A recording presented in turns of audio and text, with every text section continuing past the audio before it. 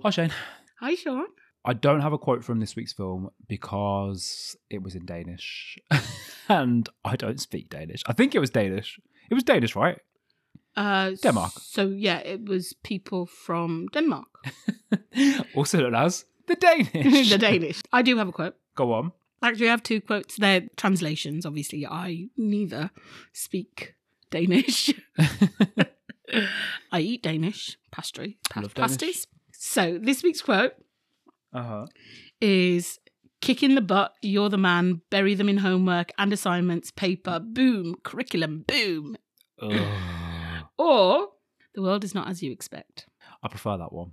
That first moment you're talking about is what a lot of people who aren't in teaching think what teaching is like or should be, right? Like, boom, just punish them. Yeah. I mean, when at first I wrote down, I thought that his two other friends in that scene weren't teachers. Yeah, because they don't really explain it, do they? So the film I'm talking about is Another Round. It's about a male teacher who is, I'd say, in a rut. He's in a bit of a rut. He's not inspired. He's bored. He's over it. His lessons are really dull. And he's turning 40, right? Do you know much about school? This is one thing I did look up. Because I was interested as to how school in Denmark might be different. Because I feel like we have this idea. I have this idea of Scandinavian countries as being kind of utopian, and like they're always brought up as like the countries with the best well-being, the countries with the best childcare, the countries with the best work-life balance, or whatever else. I would look it up because I think some people have pushed against this actually and said that there are often quite like issues in those countries that are sort of below the surface. Do you know much about how Danish schools are different to UK schools? I don't, but I do know and have heard Finnish schools are supposed to be the best. Oh, okay. Is that? Oh, I might be making that up. I have no idea. Without looking at anything right now. We'll have to make a note to look this up. We'll share on Twitter what we've had. But no, you're right. You're right. Scandinavian countries are presented as the models of education. Yeah, they're often framed as the beacons of like liberal democracy, aren't they? So I looked up just in general, just in passing, how they're different. It seems like their schools have a much greater philosophy of freedom. They have no uniforms, as you saw in the film. Mm-hmm. The first year of their schooling is entirely play-based. They don't have to start school until they're 7, sorry. And so it's compulsory. You can actually also enroll in an outdoor kindergarten where like you're just completely outdoors for most of your first year of school. A bit like forest school then. Yeah, kind of. That's what it made me think of. And then in secondary, you graduate on average between 19 and 21. So it's more like a university. So you get to pick your classes like at a university. So we saw this a little bit in the film. Yeah. He's a history teacher. Yeah. And the kids feel like they can challenge him, I guess, because they have chosen this and it's therefore a much greater proportion of what they're going to come out of the school. It is much more like a degree, basically. Yeah, and you get the sense that he is really disengaged from the profession. He hasn't got a clue. They're telling him, we're averaging a C+ in your classes and we need to be getting A's to get into college. Mm-hmm. And he's like, oh, really? And you'd think someone who's teaching at that level would know the entry requirements for university, right? So it's very shocking that he's that removed from the profession despite turning up every day and teaching. I think he's removed from his life. It very much seems like he's similar in his marriage as his profession. It just seems like it's a bit of a classic, get into 40 and your life is just a bit dead. Like there's just not much going on. There's no passion. There's no fire. We find out, don't we, during that dinner scene where they take him out for his birthday, that he started off and he was so dynamic and he was on track to get a PhD and it sort of just withered away all that ambition and that drive and that It wasn't his birthday, it was his friend's birthday. So I kind of took away from that. Was it not his birthday? No, it was his friend's birthday, the guy, the philosophy teacher, because he was like saying, what haven't I got at the age of 40? I've got a wife, got 3 kids, I've got this, life is great. I thought, actually, and I'm glad you said this, he kind of dominated that party. Yeah, I assumed because it wasn't supposed party. to be about him. It was supposed to be about his friend. Oh. And I was also thinking, no shade to Mads Mikkelsen, he's a great actor. He definitely looks older than 40. So that does make sense. Right. And I thought this is quite typical of teachers as well, to hog the limelight. Mm-hmm. Oh, controversial? Nah, I think teaching has an element of showboating. Yeah. know? And I'm finding it decreasingly common that I'm hanging out with non-teachers. I think Oh, no, it's the happening. most non-teacher, you used to be the only non-teacher that I used to really hang out I'll with. never forget. And now you're a teacher. Do you remember, and we won't talk about everything that happened at this party. You took me to that party about 10, 15 years ago that was a teacher party. Yeah. And I remember like not realizing it was a teacher party until I got there, and I was gutted. I was like, you brought me to a frigging teacher party. Great. And I'm not going to lie, they were very nice people, but I did get stuck talking about things that I didn't care about. In my defense, I didn't think they would all be teachers, because the teacher who'd invited me to this party, he was in a band, and I didn't realize that his bandmates were teachers in other schools. I just thought, oh, how cool. He's got friends who are not teachers. Maybe this would be a good opportunity for me to take my non-teacher friend and, be sociable. But yeah, I'm really sorry about that. I think it's something that, do you know what it is? It's that teachers are very passionate about what they do. Like, I mean, we literally have a podcast that is basically about teaching. So we want to talk about it all the time. And I do think we have to restrain that urge sometimes, because that's why we have a reputation, sometimes fairly earned, as being like a bit boring, because all we do is talk about teaching. Yeah, but I think it also comes down to the fact that we feel so strongly about our profession. Yeah, and I think the experience of teaching day to day, I find often very intense, like emotionally intense. And so you think this story is like really funny and entertaining and engaging. And to everyone else was just like, so another kid was naughty. Where is this? And then you finish it with, you had to be there. Yeah. I mean, I can't tell you how many stories I've told like that. Yep. I'm joking. Oh, I love your story, Shane. Well, it drove you to teaching, so. Is that what happened? It's what I tell myself. But to go back to what you were saying about him dominating the conversation, to be fair, the other teachers don't do that. I think that's more about when you're depressed, I think you're quite myopic. I think depression is actually, in a certain way, you could define it almost as like a state of self-obsession. You become obsessed with yourself and your own depression. And that's kind of what it is. I think he just can't celebrate his friend's. No, I know it's his friend's birthday because I wasn't paying attention. He can't celebrate his friend's birthday because he's so entrenched in his own negative feelings about his life, he just can't get out of his own head. And I think from that scene, a really harsh moment is where his friends turn to him and say, you're pretty stale in your teaching, your classes are banal. Let me see. Did you say banal? Banal. Right, let me start. Banal is an hilarious pronunciation. I'm going to start using that. Okay, so he's at his friend's birthday outing. He's quite clearly designated driver.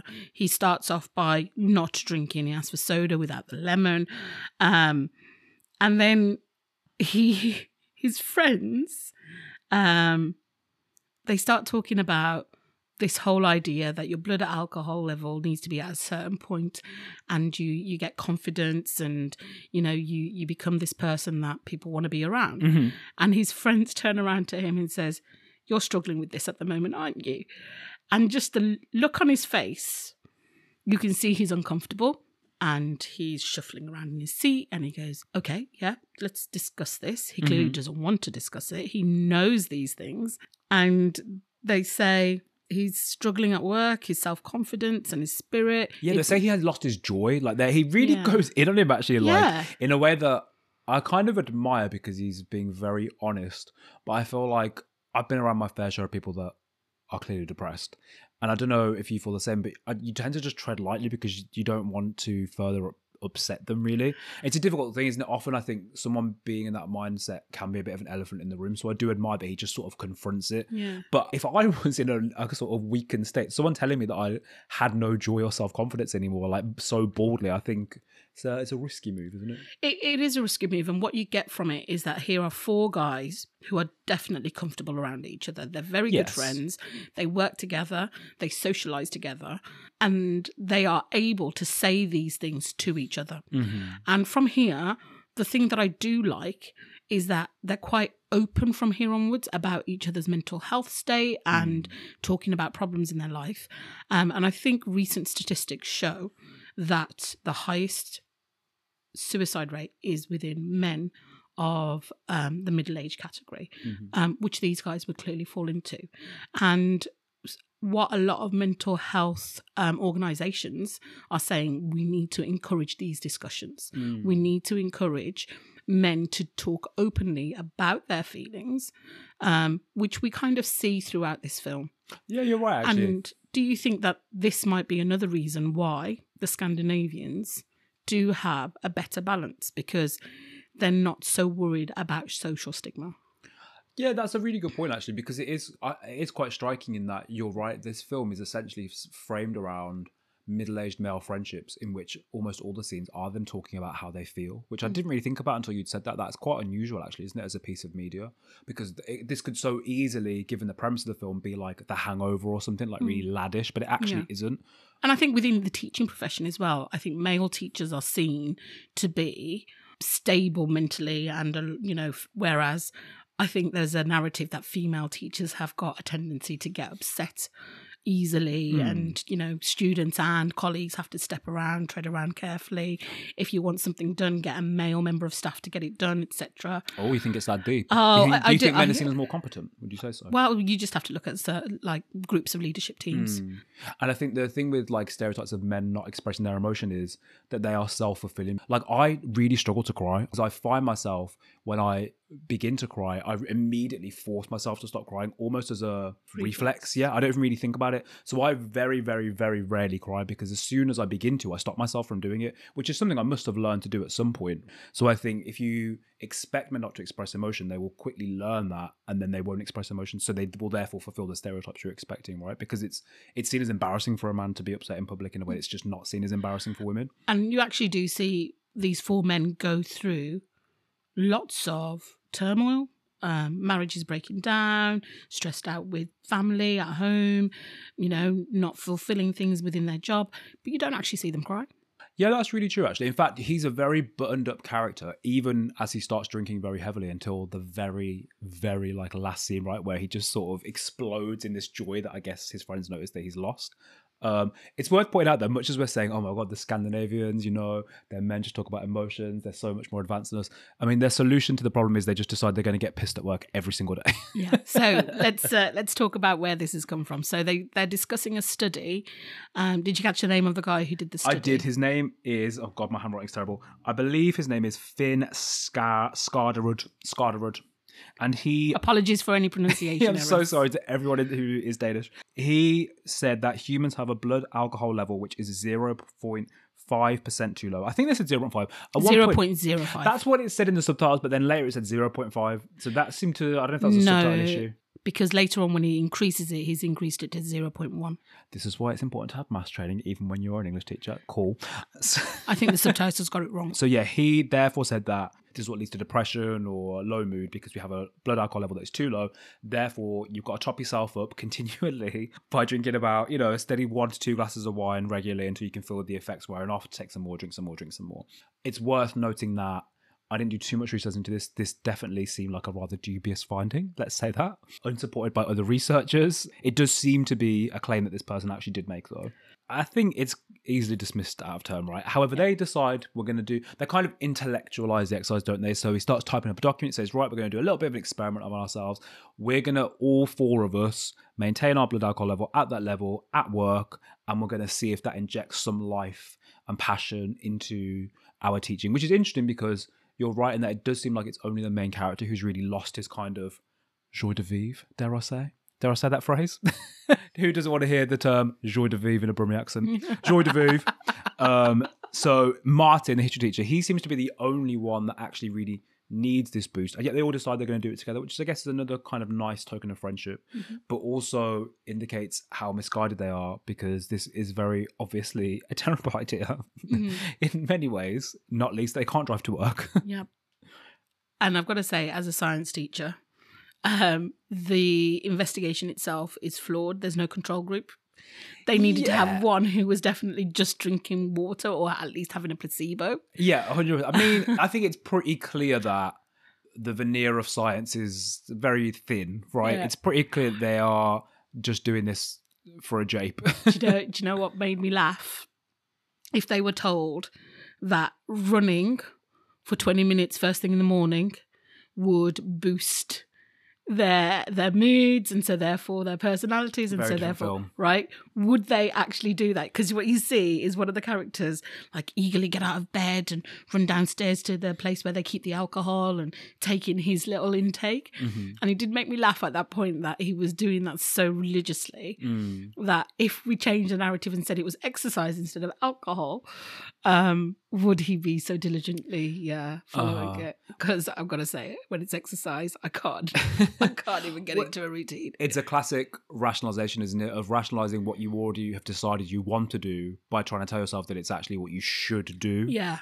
Because we see, don't we, at the very beginning of the film, before we even meet the characters, the drinking culture in Denmark, which the characters talk about throughout. It's a very heavy drinking culture because we see all the kids celebrating, getting really, really drunk on the bus. So you get a sense this is already a culture where they're already kind of, sodded in alcohol at all times, and this just gives them another excuse to then actually extend that into their professional lives. Yeah, I mean, that first scene, they pan into the staff room straight after, and the head teacher's called in a meeting, and she's saying, we need to go a term without these kind of events. And you can just see the look of shock around the room, like, no alcohol. You what, mate? Yeah, because they expect the kids to get drunk all the time, which I thought was another interesting thing, which I guess makes sense tied into what I said before, is that these are presumably older kids. They're like probably late teens, early 20s. Did you look into what the legal drinking age is? I didn't, but there's no way it's going to be older than 18. Okay, so quick on. Google. Go on. The first age restriction is 15 years on buying alcohol from retail outlets. Wow, so you can be 16 and buy alcohol. Yep. Okay. This was then raised to 16 years old in 2004. And then again, so 18 years old to drink anything that's stronger than 16.5%. Wow. So it depends on what you're drinking. Wow. It's interesting though, so we see him teach the first time after they've made this decision, and it doesn't really seem to have made much of a difference. So their conclusion is they need to drink more. Did you notice that? So then he goes to 0.47, he becomes more authoritative. So actually the first thing we notice is he becomes more of an authority. He makes the kids shut the door. He makes the kids put their phones away. Yeah. So that's the first thing that happens, is he has the bit of confidence now to be like, no, I'm not just going to let you walk all over me, which he has been previously. And that's when he goes to his friends and says, I had a drink at work and actually it wasn't too bad. And that's when, the psychology teacher, what's his name? Nicolaj, I think. Nicolaj is the psychology teacher. So he then says, hold on, we can do a study out of this. And it's like, okay, we're all in. And so all of a sudden they're all in. They buy breathalyzers so they can monitor it. And they've made a pact that they won't drink after 8 p.m. And so they start with it. But I actually quite liked his first lesson. After this, where he does it is a really good lesson, right? So it's very engaging. So he gave them 3 personalities. You had someone who had all of these problems. You had the second person who smokes a lot and drinks a lot. I actually recognised it as soon as he started describing that person. I think it was the cigars, right? Yes. And then the third person was a non-drinker, non-smoker, no criminal records, and was quite a pleasant person. The way that he described. And so he said to the kids, who would you vote in? And all of them picked C. And you'd think, okay, so they've got quite a good moral compass there. They picked the good guy here. And then he holds up a picture. No, he then says, right, so you guys have just discarded Roosevelt, Churchill, and the guy you put into power is... Hitler. And I think from there... they get this idea that mistakes in history would have easily been repeated. Yes, you're right. It's a really good hook, isn't it? Because it makes you realise, because it's so easy to look in retrospect to the Nazi regime and be like, how on earth did people vote in this person, when actually you can start to see the, what the appeal of him perhaps. Yeah. If you strip away the hindsight of history. Yeah. And I guess it's also important because his lessons have been so dead, so boring, to the point that all the parents have come in and basically said, we don't want you to teach our kids anymore. He needs to reset, doesn't he? He does need to just reset the room, and he does that really successfully, actually. But can we just for a second talk about the situation that the head teacher just put him in? So the head teacher quite clearly goes up to him and says, some of the parents have come in to see you. You need to go and talk to them. And he's like, oh, okay, cool. So he's walked into this room expecting maybe 2 or 3 parents. but the whole room is just filled with parents and students. And she's literally just hung him out to dry. Like, I think this whole situation is really bad. Yeah, it's very. I mean, he doesn't deal with it well though, does he? Because they understandably confront him and say, you know, our kids aren't learning, they're not achieving what they should be achieving, you don't really seem to care or be engaged, like what's your plan? And he just says, well, what can I do if they're always on their phone or whatever else? Like he just blames it on them. He doesn't really take any responsibility for it, which is the wrong tack to take, I think. But it's understandable that in that situation you're going to feel defensive, I guess. And you're right, it's very unfair to have a gang up like that, right? I don't know if that would actually and at one happen. point he actually says he doesn't do himself any favors because he's made it clear that he doesn't understand what their needs are or who they are or what they're he doesn't care. He's totally checked out. Yeah, and he makes that quite obvious, which I think was a rookie error. But one of the things that he says that I just think you would never leave yourself that vulnerable is that he says, you know, okay, we'll work together, and if not, you can have another teacher. Like, why would you put that yourself in that situation? Surely your primary goal should be, right, we'll just change tactics and we'll do whatever it takes to get you to the best position possible. But you never like offer yourself up for somebody else, right? Yeah. So for me, that was a moment of where I thought, oh. We see how much he's given up. You see how checked out he is. He just doesn't care. He's really not that bothered, and that's what he needs to get back. He needs to get back that lust for life, that feeling of he's actually wants to engage with them. He wants to have good lessons. But it's interesting in that, do you think the film is implying that this is a good idea? That we should all be maybe having a little drink, you know, before our lessons if we're feeling a bit dead? I mean, as someone who doesn't drink, I've got to say that the whole premise of the film kind of, I mean, I texted you and asked you why we were watching this, didn't I? I was like, what is this about? Why would we even want to discuss this? But I think the underlying message is there was someone here who was desperately wanting to change and was willing to try anything. Yeah. Even if it would be something, I mean, there were a couple of instances where they nearly all got caught, but by the end only one of them got caught. And it would have cost them their careers, their lives. Yeah, and I think the film, I don't think the film is suggesting this is a good idea at all. I think the film, so there's that montage where they start talking about, oh my God, you know, Hemingway, all these different people drink, you know, it loosens you up, it makes you more creative. But then did you notice who they actually show in the montage of people getting drunk? It was just like Boris Yeltsin, the absolute sot, over and over again, embarrassing himself in front of television cameras. Yeah. It was, you know, these quite stodgy politicians. It wasn't creatives. It wasn't inspiring people. I think the film definitely criticizes the alcoholic logic of you need alcohol to be creative, because Hemingway is their exemplar of, you know, someone who had to drink to write. Hemingway was an alcoholic, do you know what I mean? And it's that, you know, as someone who has not been addicted to drink or drugs, but I was a smoker for a very long time, you delude yourself into thinking you need this thing, right? You need this thing as your break. You need this thing. You can't do that because that is the drug, you know, worming its way into your brain and ensuring you remain addicted to it. It's addiction logic. Did you notice that the 4 types of teachers, the 4 subject teachers that they were, there was a music teacher, history teacher, psychology teacher. And sports, yes, quite a good. No English, for once we've been cut out. Yeah, English and science. English and science out of the frame there. Would you engage in the activity?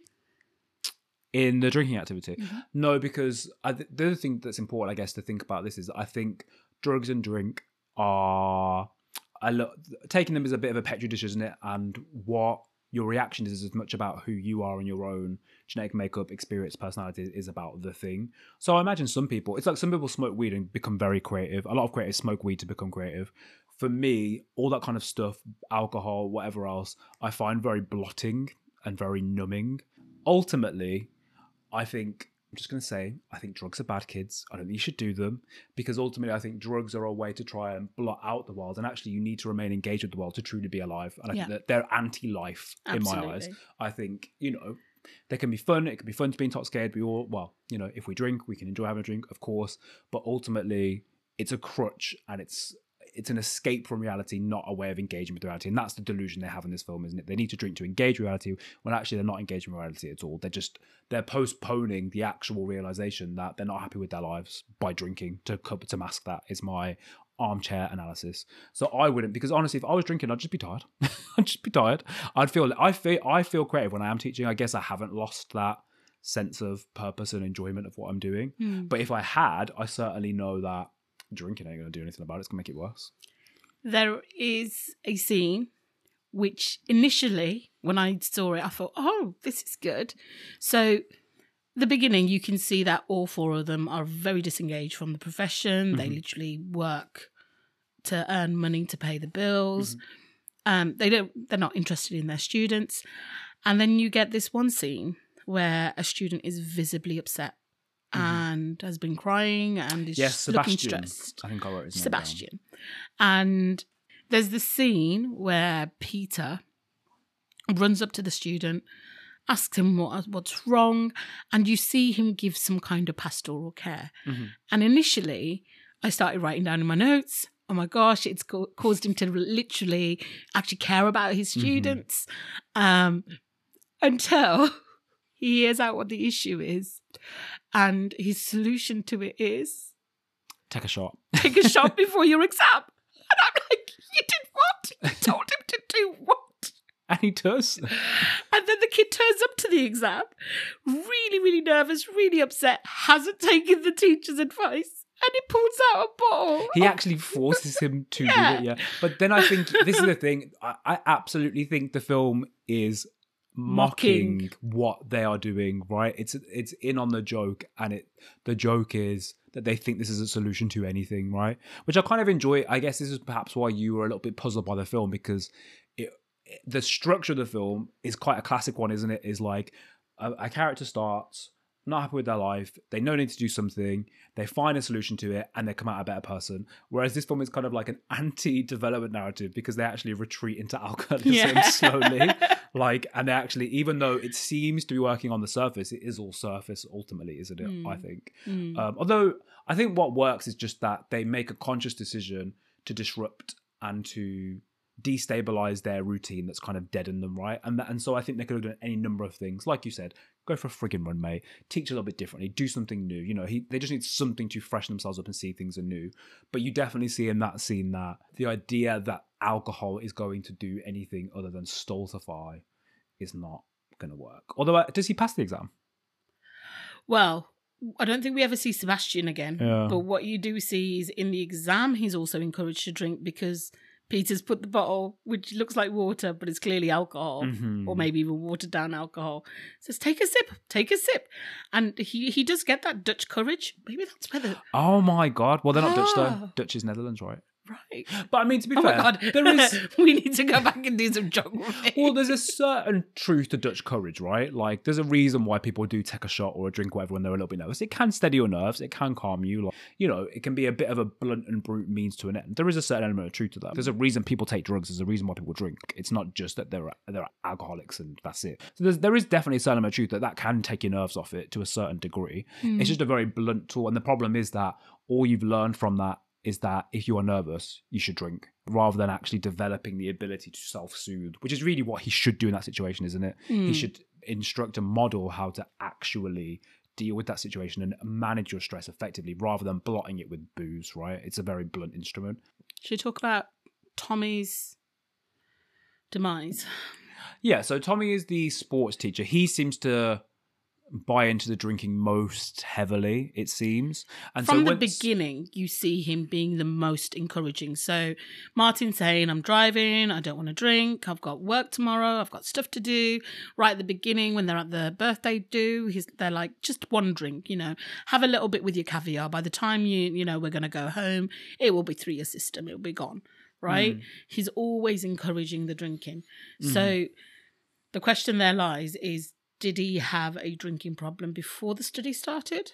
Did this just facilitate it so bad that actually they didn't even notice if they weren't drunk, they would have clocked on sooner?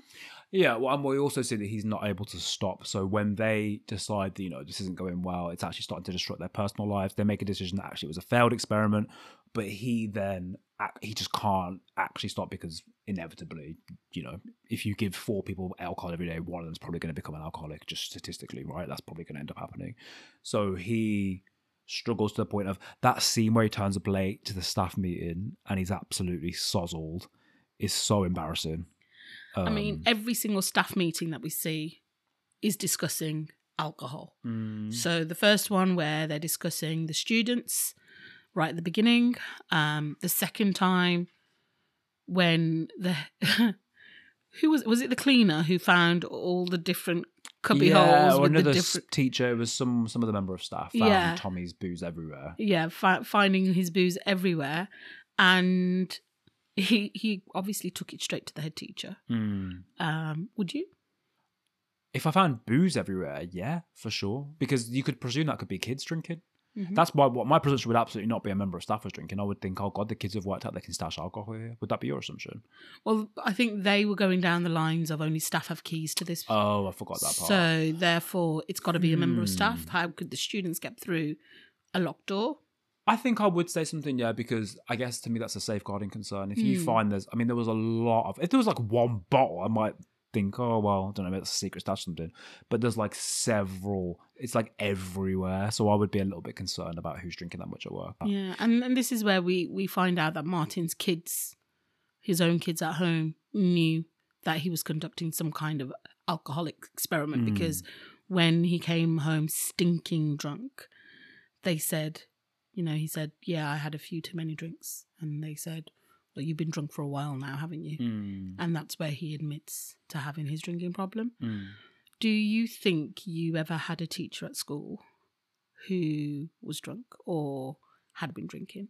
I don't think so, no. I don't know if I was too naive when I was younger to have even known what that would have looked like. So we would witness a group of our male teachers head out to the pub opposite our school every Friday. And period 5 and 6, after lunch, if you had one of those teachers, not going to lie, it was interesting. When you said they were interesting, were they good lessons? When I had him earlier on in the week, he was a different teacher to when he'd had this liquid lunch. But did you prefer the drunk teacher or the sober teacher? Oh, 100% the drunk teacher. Which is what the film suggests as well, right? Because when he stops drinking, his lessons become boring again. Yeah. And they're a little bit taken aback by it, aren't they? And he just finishes off with like, good luck revising for your exams. Yeah, because they're like, but wait, your lessons are fun now. Why are you going back to being boring? But I do think the key thing is that alcohol's purposefulness. It does loosen him up, doesn't it? So he's able to access a part of himself that he's too repressed and damaged and whatever else to access when he's sober. Well, actually, I do believe he could access that part of himself if he did, actually attempt to do so rather than just using alcohol to do it. I would have really liked one of them to turn around and say, you've been duped. We were giving you water the entire time. So do you think this whole film really is an illustration of the placebo effect, which is that they believe they'll be more creative, more engaged I genuinely because do. they're drinking, and so therefore they are, despite the fact they're drinking actually Genuinely, probably. because let's face it, you and I do not turn up to lessons drunk. Our colleagues do not turn up to lessons drunk. Yet they are much more engaged in the profession, much more creative in their professions than these guys were whilst they were drunk, right? So maybe if we're going to take something useful away from this film then, given that it's just a film about drinking in school, which obviously we're never going to do, is that our minds are actually very powerful. And if we decided we're going to our lessons that day, we're going to be really dynamic, creative teachers. We're going to be really present. Because that's what's actually happening here, isn't it? Is they're just present, whereas he's not present previously. We are 90% our own reactions and 10% our circumstances. Give this guy a bit of cognitive behaviour therapy, and I reckon he could be firing on all cylinders. He just needs someone to tap that part of his brain open to and you kind of see that at the end. They haven't been drinking.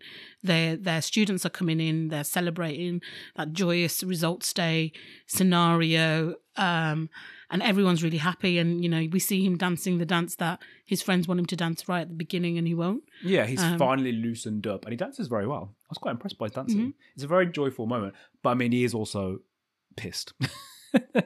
Because they've just gone out because Tommy, it's implied, has killed himself. We don't actually see him commit suicide. Yeah.